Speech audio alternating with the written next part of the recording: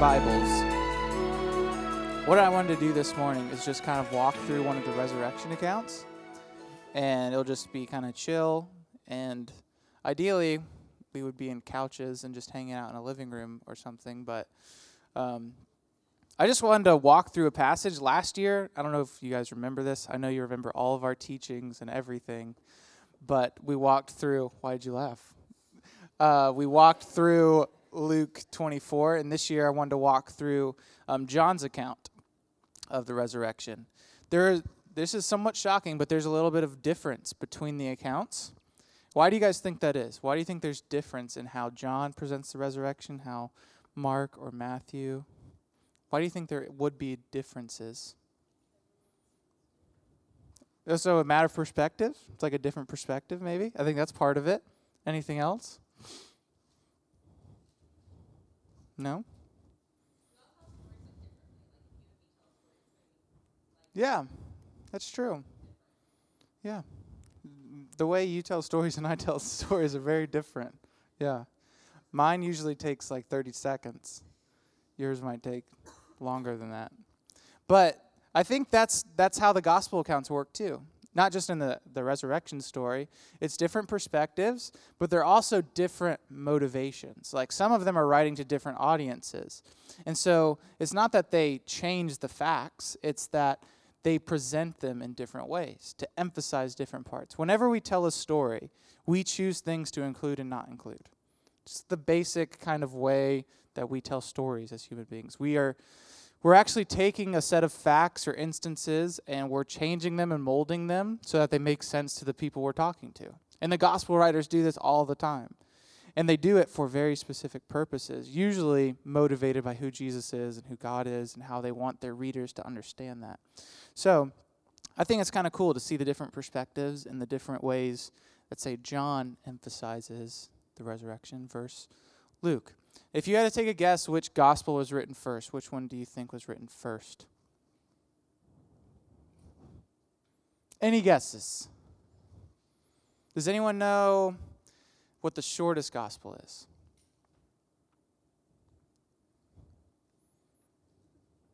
I'm going to start calling on people.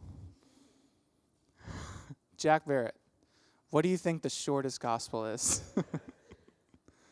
You've got this is multiple choice, guys. You got 4 choices. No, Luke is not. It's Mark. Tori just did. It is Mark. So here's just a general. Do you think the shortest gospel or the longest gospel would come first? Why do you think the shortest one? Maybe. Maybe. Maybe. So yeah, typically it's thought that Mark was written first, and it was like in the 40s to 60s AD, which is like, when did Jesus live? When did he die on the cross? What year do you think? 33 AD. That's pretty approximate there. Yeah, that's good. So within Jesus' lifetime, they thought Mark was probably written. And usually they date like Luke before the destruction of the temple in 70 AD, because in the book of Acts, it doesn't talk about the destruction of the temple. So that means Luke and Acts, because they were written on the same scroll, was before 70 AD, because they would have included the destruction of the temple if it happened. Okay? So we're just kind of placing it. But John was written by John. We failed that question before, so I'm just, wrapping our brains around this. John was written by John, and it was probably much later than the other 3 Gospels. It was probably around 90 AD, because John, after he lived the longest. He didn't actually get killed or... there's supposedly a story that he got burned or boiled alive, but he survived it. If we don't know if that's true or not, just kind of like a church tradition. Sounds awful. Like, I would rather probably just let it take me. Like, if I got boiled alive, I just kind of wish that was the end. But supposedly after he survived that, he got sent off to an island called Patmos. That's where he wrote the book of Revelation, where he probably wrote this gospel as well, around 90 AD, okay? So it's still within the lifetime of Jesus, but it's much later. So anyway, that just kind of frames up the Gospel of John. It's much later. It's got some different emphasis, some different teaching from the other Gospels that really highlights this theme of belief and seeing and trusting in Jesus. So the resurrection account is all framed on that. Cool. So is everyone at John chapter 20? John chapter 20 is where we're going to start reading. Dun, dun, dun, dun, dun, dun, dun. Pastor Bobby is actually going to focus on 20 verses 11 through 18, I think, today, which will be cool. But before we do that, let me go ahead and pray for us. Father God, thank you for this day, this morning, where we celebrate a risen Savior.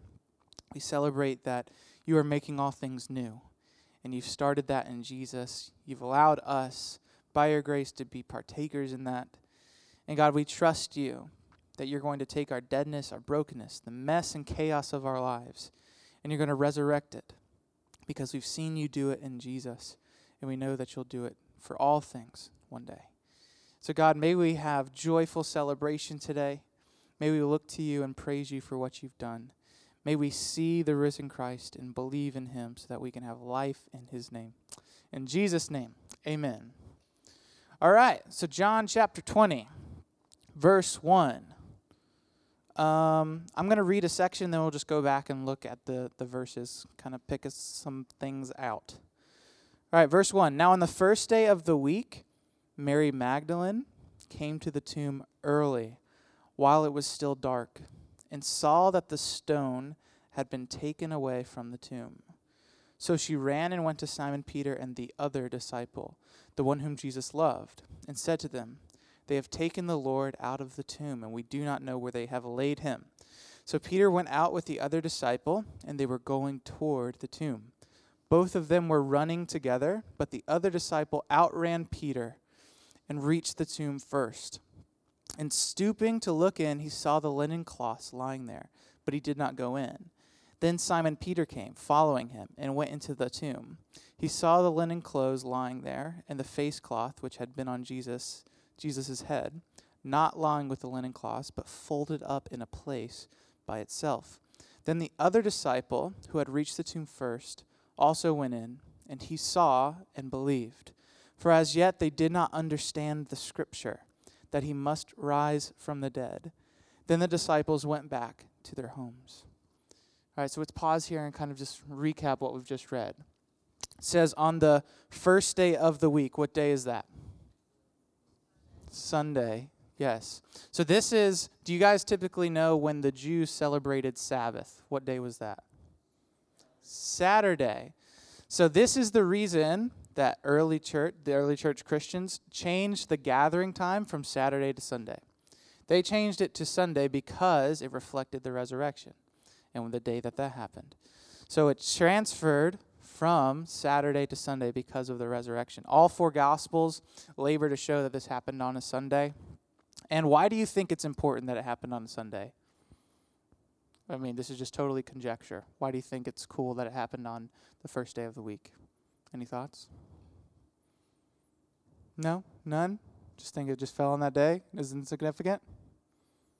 James? You don't think it's insignificant? Adam, do you think it's significant? Why? You don't know? It's significant now? I don't know. I don't know why. Jack? Boom, Jack got it, I think. That's what I think. I think, yeah, it's like a new week. It's a new day of the first of the week. I think it symbolizes newness, that something new is happening. I think that's kind of cool. So, but whether or not that's the intention, I don't know. But I think it's a cool symbol. So, who's the first person that we see coming to the tomb? Mary Magdalene. Does anyone know anything about Mary Magdalene? There's a movie coming out about Mary Magdalene, and Joaquin Phoenix is playing Jesus. Does anyone hear about this? Yeah, the trailer's out. It's weird. I think they're going to put this weird, like, romantic relationship between Jesus and Mary Magdalene, though.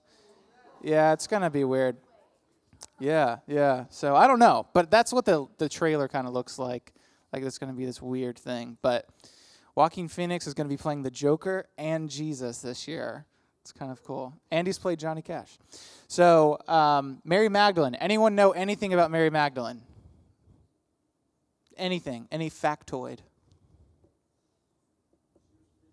She was a female. Congratulations. It's good. I mean, you just assumed her gender, but that's okay. I don't know. We don't know. No? Maybe? Oh, man.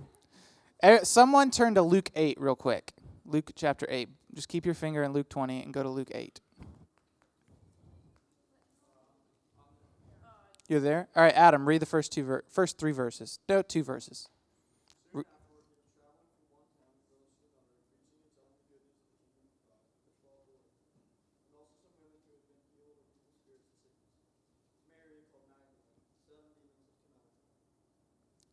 So there's an interesting fact about Mary Magdalene. So when Jesus was traveling around, this was very typical for like rabbis and teachers at this time. They would travel around and crowds of people would follow them. But also like women would follow them too. So men and women were following them. And for Jesus, this was a little radical at his time. But a few of the women that were with him had been healed of evil spirits. One of those was Mary Magdalene. It says how many demons were cast out of? 7. So Mary Magdalene had 7 demons living in her soul or something. And Jesus cast them out, and then she started following Jesus. So she was one of Jesus' disciples, basically, following Jesus around, hearing his teaching. She was present at the crucifixion, and she's a critical part of the resurrection. And this is something that is very, very important for the gospel writers. Almost all of the gospel writers, all of them, talk about how women were the first witnesses of the resurrection. And why do you think that's important at this time and age, or at their time and age? Jack? Yes, women were not given high status in society. Actually, if they were to go to court and say, like, provide a testimony against somebody, they were not taken as credible just because they were a woman. Like, their testimony, their witness would be immediately thrown out just because they were a woman. So the gospel writers, they're establishing women as the primary testimony and witnesses to the resurrection, something that's going to be totally against the cultural norms of the time. If they were trying to like write an apologetic or a defense of the resurrection, even though it didn't happen, they would not have used women. Women would have been a bad idea if they want to establish credibility for a false report. So this is straining. It's the writers are laboring to show you that this is going to have compelling evidence, even though the witness of the day wasn't going to be very compelling. Okay, so, and also it elevates the status of women. This is what we see in the New Testament, that Paul says there's neither male nor female. All are equal in Christ.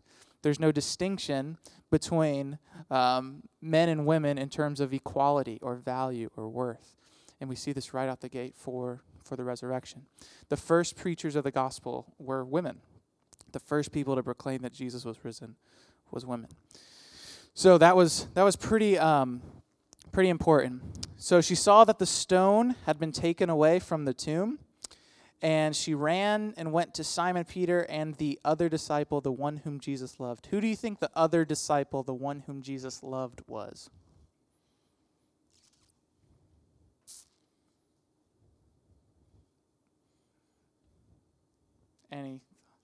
John. Yeah, this is how John, in his kind of egotistical way throughout his own gospel, refers to himself. He says, the other disciple, the one Jesus loved.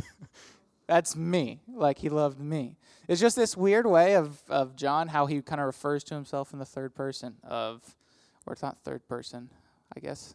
Whatever person. Yes, third person? Okay, sure. This is how he refers to himself, the disciple that Jesus loved.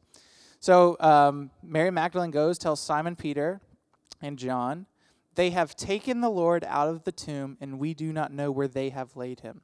What does Mary Magdalene think has happened? Grave robbers. She's suspecting. She sees the stone rolled away. She didn't go in, remember? She didn't go into the tomb. She sees the stone rolled away. It was still dark. It's probably a scary tomb. And she peels out of there. And she's like, someone's stolen Jesus' body. We don't know where they have put him. So that's what she's thinking. She's thinking grave robbers. So then, Peter went out with the other disciple, John, and they were going toward the tomb. Both of them were running together, but the other disciple outran Peter and reached the tomb first. Why do you think John included this? He's literally like, okay, so this is John writing about himself, about him and Peter having a race to the tomb, and he just inserts in here, is like, also I won, just so you know. I outran Peter and got to the tomb. I don't know why he puts this first. Some people talk about this has theological significance, like John's fellowship is going to be better than Peter's fellowship. I don't know. I think John is just being interesting.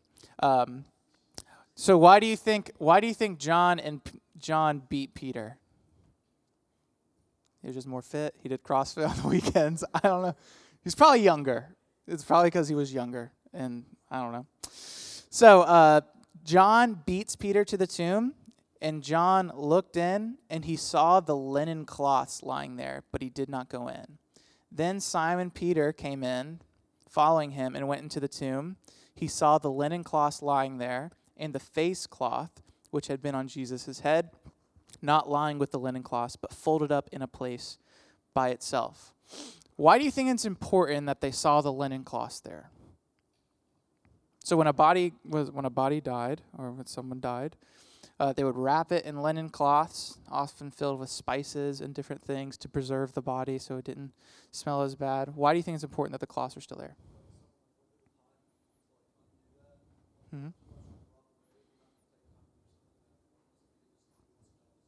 Possibly. Any other theories?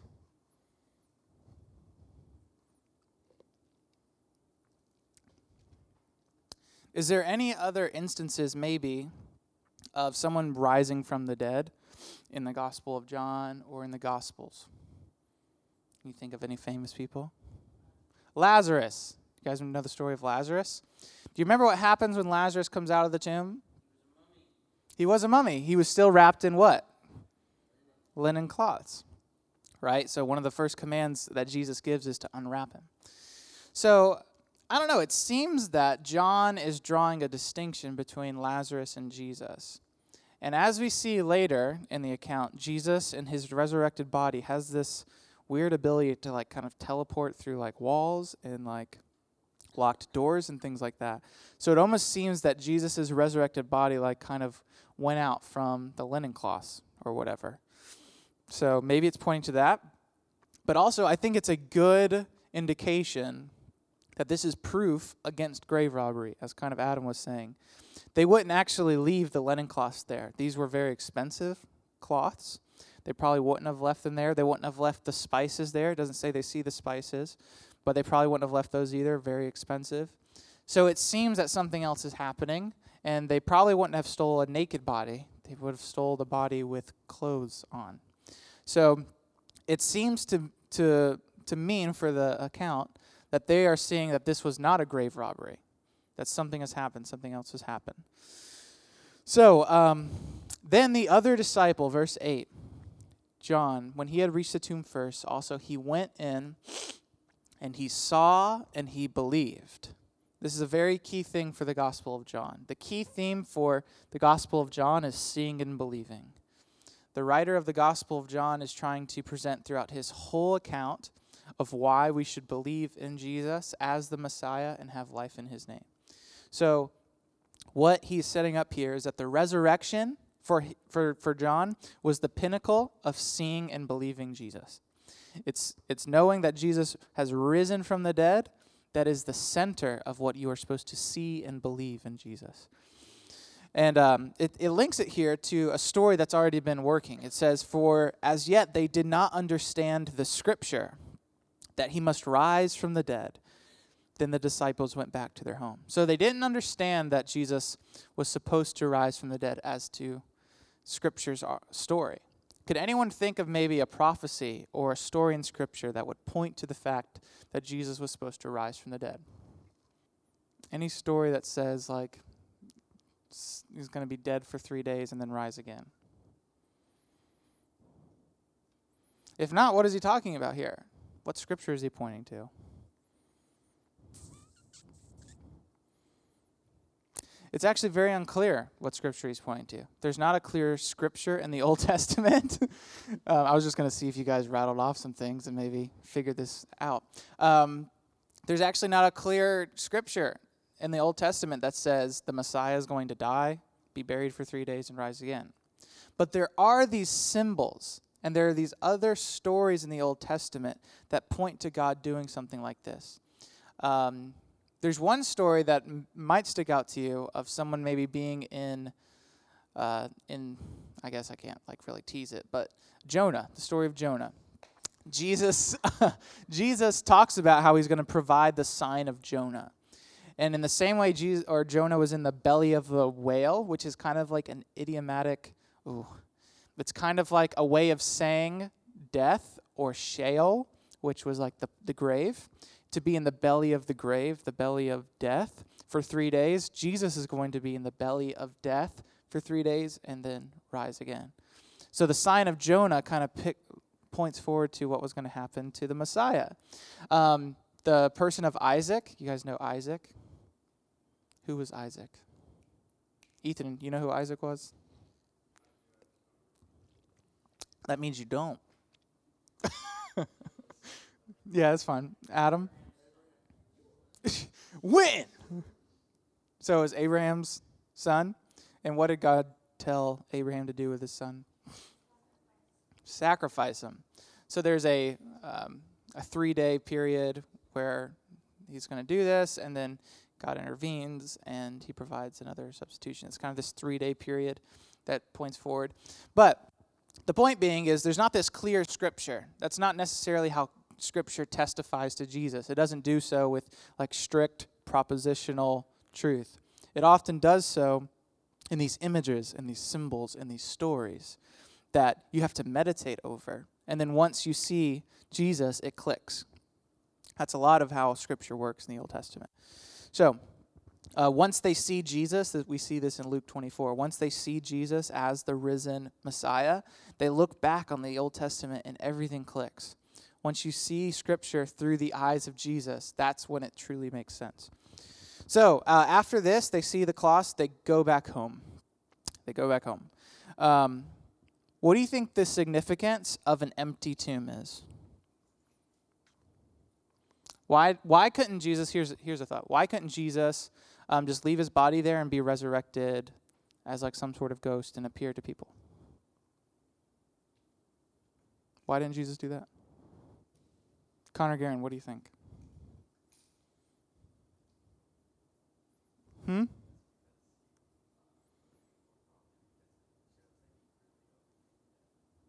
Yeah. Okay, I think that's actually a very good point, because if Jesus' body was not resurrected, then death actually beat his body, right? Death actually had victory over him. So it's actually a full proclamation of his victory that his body was also resurrected. Second thing is it shows our nature as human beings. Like, you are not a soul without a body. God created you to be a soul in a body and to have a body with a soul. Those two things are not supposed to be ripped apart. Death, if you want to think about death, what death is, it's ripping those two things apart, your soul and your body. And God, in his work of resurrection, is going to put those things back together as they were originally intended to be. And this is what Jesus' resurrection shows us, is that our body is very much in part of God's plan of resurrection. Like, our bodies are going to be resurrected in the same way Jesus' bodies were resurrected. We will have bodies in the new creation, in the new heavens and the new earth, when those two things come together. We will have bodies. So I think that's important. Now, there are going to be different types of bodies, as we'll see later in the account of what Jesus' body looks like. But I think that's why the empty tomb is important. The empty tomb is important because it shows that our bodies are part of God's plan to resurrect everything and renew everything. So, verse 11, let's read this section. This is what Pastor Bobby's going to preach on today, so we won't spend a ton of time here. But Mary who? Magdalene, yep. So she comes back to the tomb. Mary stood weeping outside the tomb, and as she wept, she stooped to look into the tomb. And she saw 2 angels in white sitting where the body of Jesus had lain, one at the head and one at the feet. Each gospel account talks about angels at the tomb. And I think what's important about that is it's showing that God is intervening here. God is at work here. The angels are always a sign of God is at work. So in the resurrection, God is at work. Verse 13, they said to her, the angels, "Woman, why are you weeping?" And she said to them, "They have taken away my Lord, and I do not know where they have laid him." Mary Magdalene still thinks, what has happened? Someone stole the body. She's still thinking that. Verse 14, having said this, she turned around and saw Jesus standing, but she did not know that it was Jesus. Why do you think she didn't know it was Jesus? Possibly, right? Do you think maybe Jesus looked different? Possibly, right? And that's what I think it kind of like, they don't recognize Jesus. If you remember in the book of Luke, Jesus is walking on the road with 2 people to a road to Emmaus. And for some reason, these 2 people that were following Jesus don't recognize him. And it's kind of this theme of post-resurrection, Jesus isn't identifiable all the time. We're going to see later in the story that's also true, Jesus on the store. So, sure, for some reason, they cannot recognize Jesus. So she doesn't recognize him. Jesus said to her, "Woman, why are you weeping? Whom are you seeking?" Supposing him to be the gardener, she said to him, "Sir, if you have carried him away, tell me where you have laid him, and I will take him away." So she thinks this is someone maybe who's taken him away, and she offers to take him and go bury him again, which is interesting because that means that Mary Magdalene had some money. She was probably a wealthy lady who could bury someone. It was very expensive to do so. So not an insignificant member of society. Jesus said to her, "Mary." She turned and said in Aramaic, "Rabboni," which means teacher. So what is Mary seeing? What is she realizing? It's Jesus.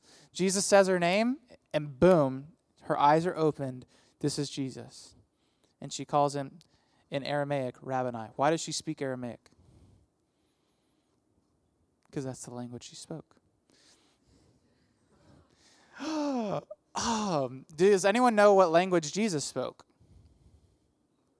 No, he spoke Aramaic. So Jesus spoke Aramaic. What are the New Testament documents written in? New Testament. New Testament is not written in Aramaic. Greek, right? So just okay, I know I'm throwing a lot of like Jeopardy questions at you guys today, but that's important, and I think it's important for the nature of studying the Bible. So Jesus spoke Aramaic. The New Testament was written in Greek. So what does that mean about the New Testament writers? They are doing what with Jesus' words? Translating, right? So the very first documents of Jesus are translations.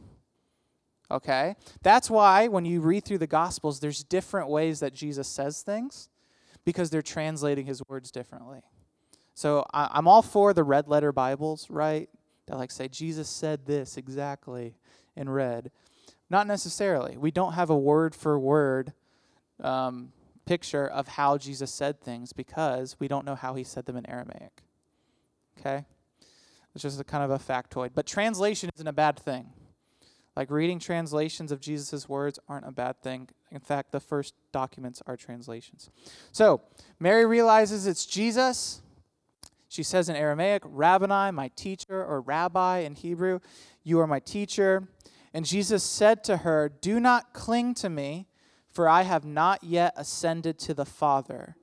But go to my brothers and say to them, I am ascending to the Father, to my Father and your Father, to my God and your God. So what does Jesus say to her? Get off me? Is that what you said? Get off me. That's kind of a harsh way to say it. But he says, don't cling to me. Why? Maybe. Where is he going? He's going to be with the Father, okay? And then what does he instruct her to go do? Tell the disciples. So what's happening here? To make a long story short, I think he's saying, hey, look, this is great. Like, I know I'm resurrected and you want to cling to me and you want to be with me, but there's work to do. You need to go tell the disciples what's happening. It's great. I'm resurrected. You can sit here and like celebrate that and like we can just, hang out, me and you, but there's work to do. You need to go and tell the disciples what's happening. This is something that needs to be shared. This is something that needs to be told. And that's important for us. When we encounter the resurrected Jesus, we're not supposed to simply sit there and celebrate, although we should. But we also should know that there's a responsibility to tell others about this because this changes everything. So we're not supposed to just simply cling to Jesus and keep him for ourselves and our personal, my Jesus and me. This is something that's supposed to be shared and told because it changes all of history. And so he's telling Mary, like, there's work to do, especially to go tell my disciples. So Mary Magdalene went and announced to the disciples, I have seen the Lord, and she also shared the things that he told to her. So it doesn't say here, but in other accounts we know that the disciples really didn't believe her at first. They're a little like, okay, Mary's like upset, she's a little delusional, maybe, and she's seen the Lord. Okay. So on the evening of that day, verse 19, the first day of the week, so same day, the doors being locked where the disciples were for fear of the Jews. Pause right there. Why were the doors locked? Fear of the Jews. What are they afraid of the Jews for? Persecution. Okay. More importantly, or more specifically, the Jews had just murdered their leader, right, Jesus. And so, being followers of that Jesus, maybe they're concerned they're also going to get murdered or crucified or whatnot. So they're in fear of the Jews, but they're gathered together, and the door is locked, which is an important fact as we kind of move forward. And Jesus came and stood among them and said to them, "Peace be with you." So somehow, through the locked door, Jesus appears. This is one of the clues of his body is not like our bodies before resurrection. He can somehow go through locked doors. We don't know how that works. But he says, peace be with you. Does anyone know the Hebrew word for peace? You probably do. You just don't know. Hebrew word for peace. Huh? Shalom. Yep. Shalom. Anyone heard the word shalom before? Yeah, shalom. Like it's kind of like a Jewish greeting. But also, this is not simply a Jewish greeting. It was this concept of what God is going to do in the world and on the world is bring peace. So peace, shalom, was actually like the climax of all of history. When we see the new heavens and the new earth, it's called Jerusalem, which comes from the Hebrew word city of peace. So it's bringing the peace of God. So Jesus is, again, showing that what he's doing, what he's at work doing, is bringing the peace of God to the world. Shalom. And he repeats it again later.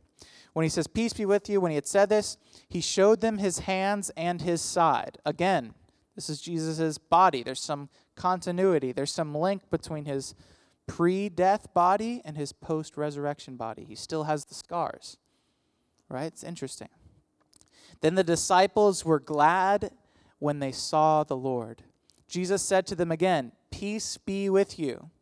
As the Father has sent me, so I am sending you. This is important. Jesus is here not to simply be like, I'm resurrected. Cool. He's saying, I'm resurrected and there's work to do. So as the same way the Father sent me into the world, I'm sending you into the world to proclaim the resurrection, to proclaim God's peace. And when he said this, he breathed on them. Or in the Greek, it's just he breathed, Jesus exhaled and said to them, receive the Holy Spirit. If you forgive the sins of any, they are forgiven them. If you withhold forgiveness from any, it is withheld. When did the disciples receive the Holy Spirit? If you've been here on Wednesday nights, we've been soaping through the book of Acts. Yeah, so the Pentecost. Thank you, young student. So at the time of Pentecost, it's in Acts chapter... Huh? What'd you say? Yes, you did. You said something. What did you say?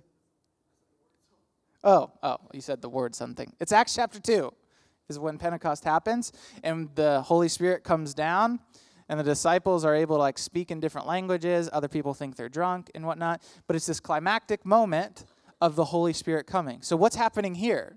Is Jesus giving the Holy Spirit here? And as we're studying this and knowing that Acts chapter 2 is where they actually receive the Holy Spirit, this is some symbolic foreshadowing of what's going to happen to the disciples. Jesus is saying, like, through my breath, my act of new creation, you're going to receive the Holy Spirit later. When it's talking about Jesus breathing to bring life, what does that remind you of? Creation, yeah, in Genesis, God actually, he forms dust. He forms man from the dust, which is like an interesting way. Like he forms Adam, which is the Hebrew word for man, from the dust, which is Adamah. So it's like this cool way of our link with the earth. But then he breathes into man. And that's what gives us our life, our vitality as human beings. So the breath of God is what enables us to be human. So Jesus, in breathing on the disciples, or breathing the Holy Spirit into disciples, he's bringing about their new humanity. Very cool picture. Very cool picture. So they're given this. And what we know is that Thomas was not there when Jesus first came. So Jesus wasn't in the room, or Thomas wasn't in the room when Jesus appeared to them. But in verse 24, now Thomas, one of the 12, called the twin, was not with them when Jesus came. So the other disciples tell Jesus, who was like totally missing out on this experience. I don't know what he was doing, but he wasn't there. He's probably bummed he wasn't there. But he says, the disciples tell him, we have seen the Lord. But Thomas says to them, unless I see in his hands the mark of the nails, and place my finger into the mark of the nails, weird, and place my finger in the mark of the nails, and my hand into his side, I will never believe. It's like, okay, weirdo Thomas, you want to touch Jesus' scars? Weird. But that's what he's saying. Unless I actually feel, touch the body of a risen Savior, I will not believe. So 8 days later, which is a way of just saying a week later, his disciples were inside again, and Thomas was with them. Although the doors were locked, Jesus came and stood among them and said, peace be with you.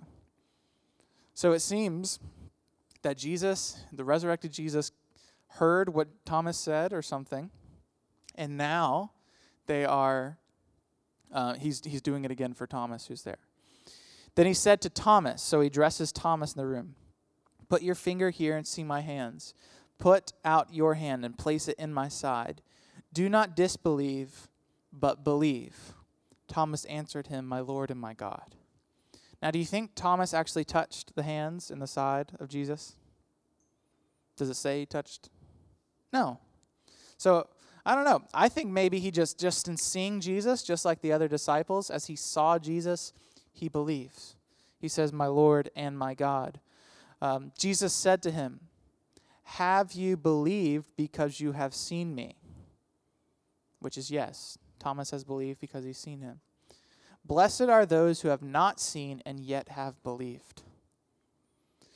So who is Jesus talking about there? People that believe who have not seen Jesus in the same way Thomas has. He's talking about us. Right? Blessed are those who have not seen Jesus in the same way the apostles have seen Jesus and actually touched his resurrected body and seen him standing in the same room with him. We are blessed because we believe even though we don't see Jesus, the resurrected Lord. Now, what's important about that is, though, we believe even though we don't see Jesus, but we believe based on the testimony of people who did see Jesus. The reason the resurrection is powerful and it's a powerful testimony is because it comes from people who actually saw the resurrected Lord. They saw Jesus standing in the same room with them. They saw the scars on his hands and on his side.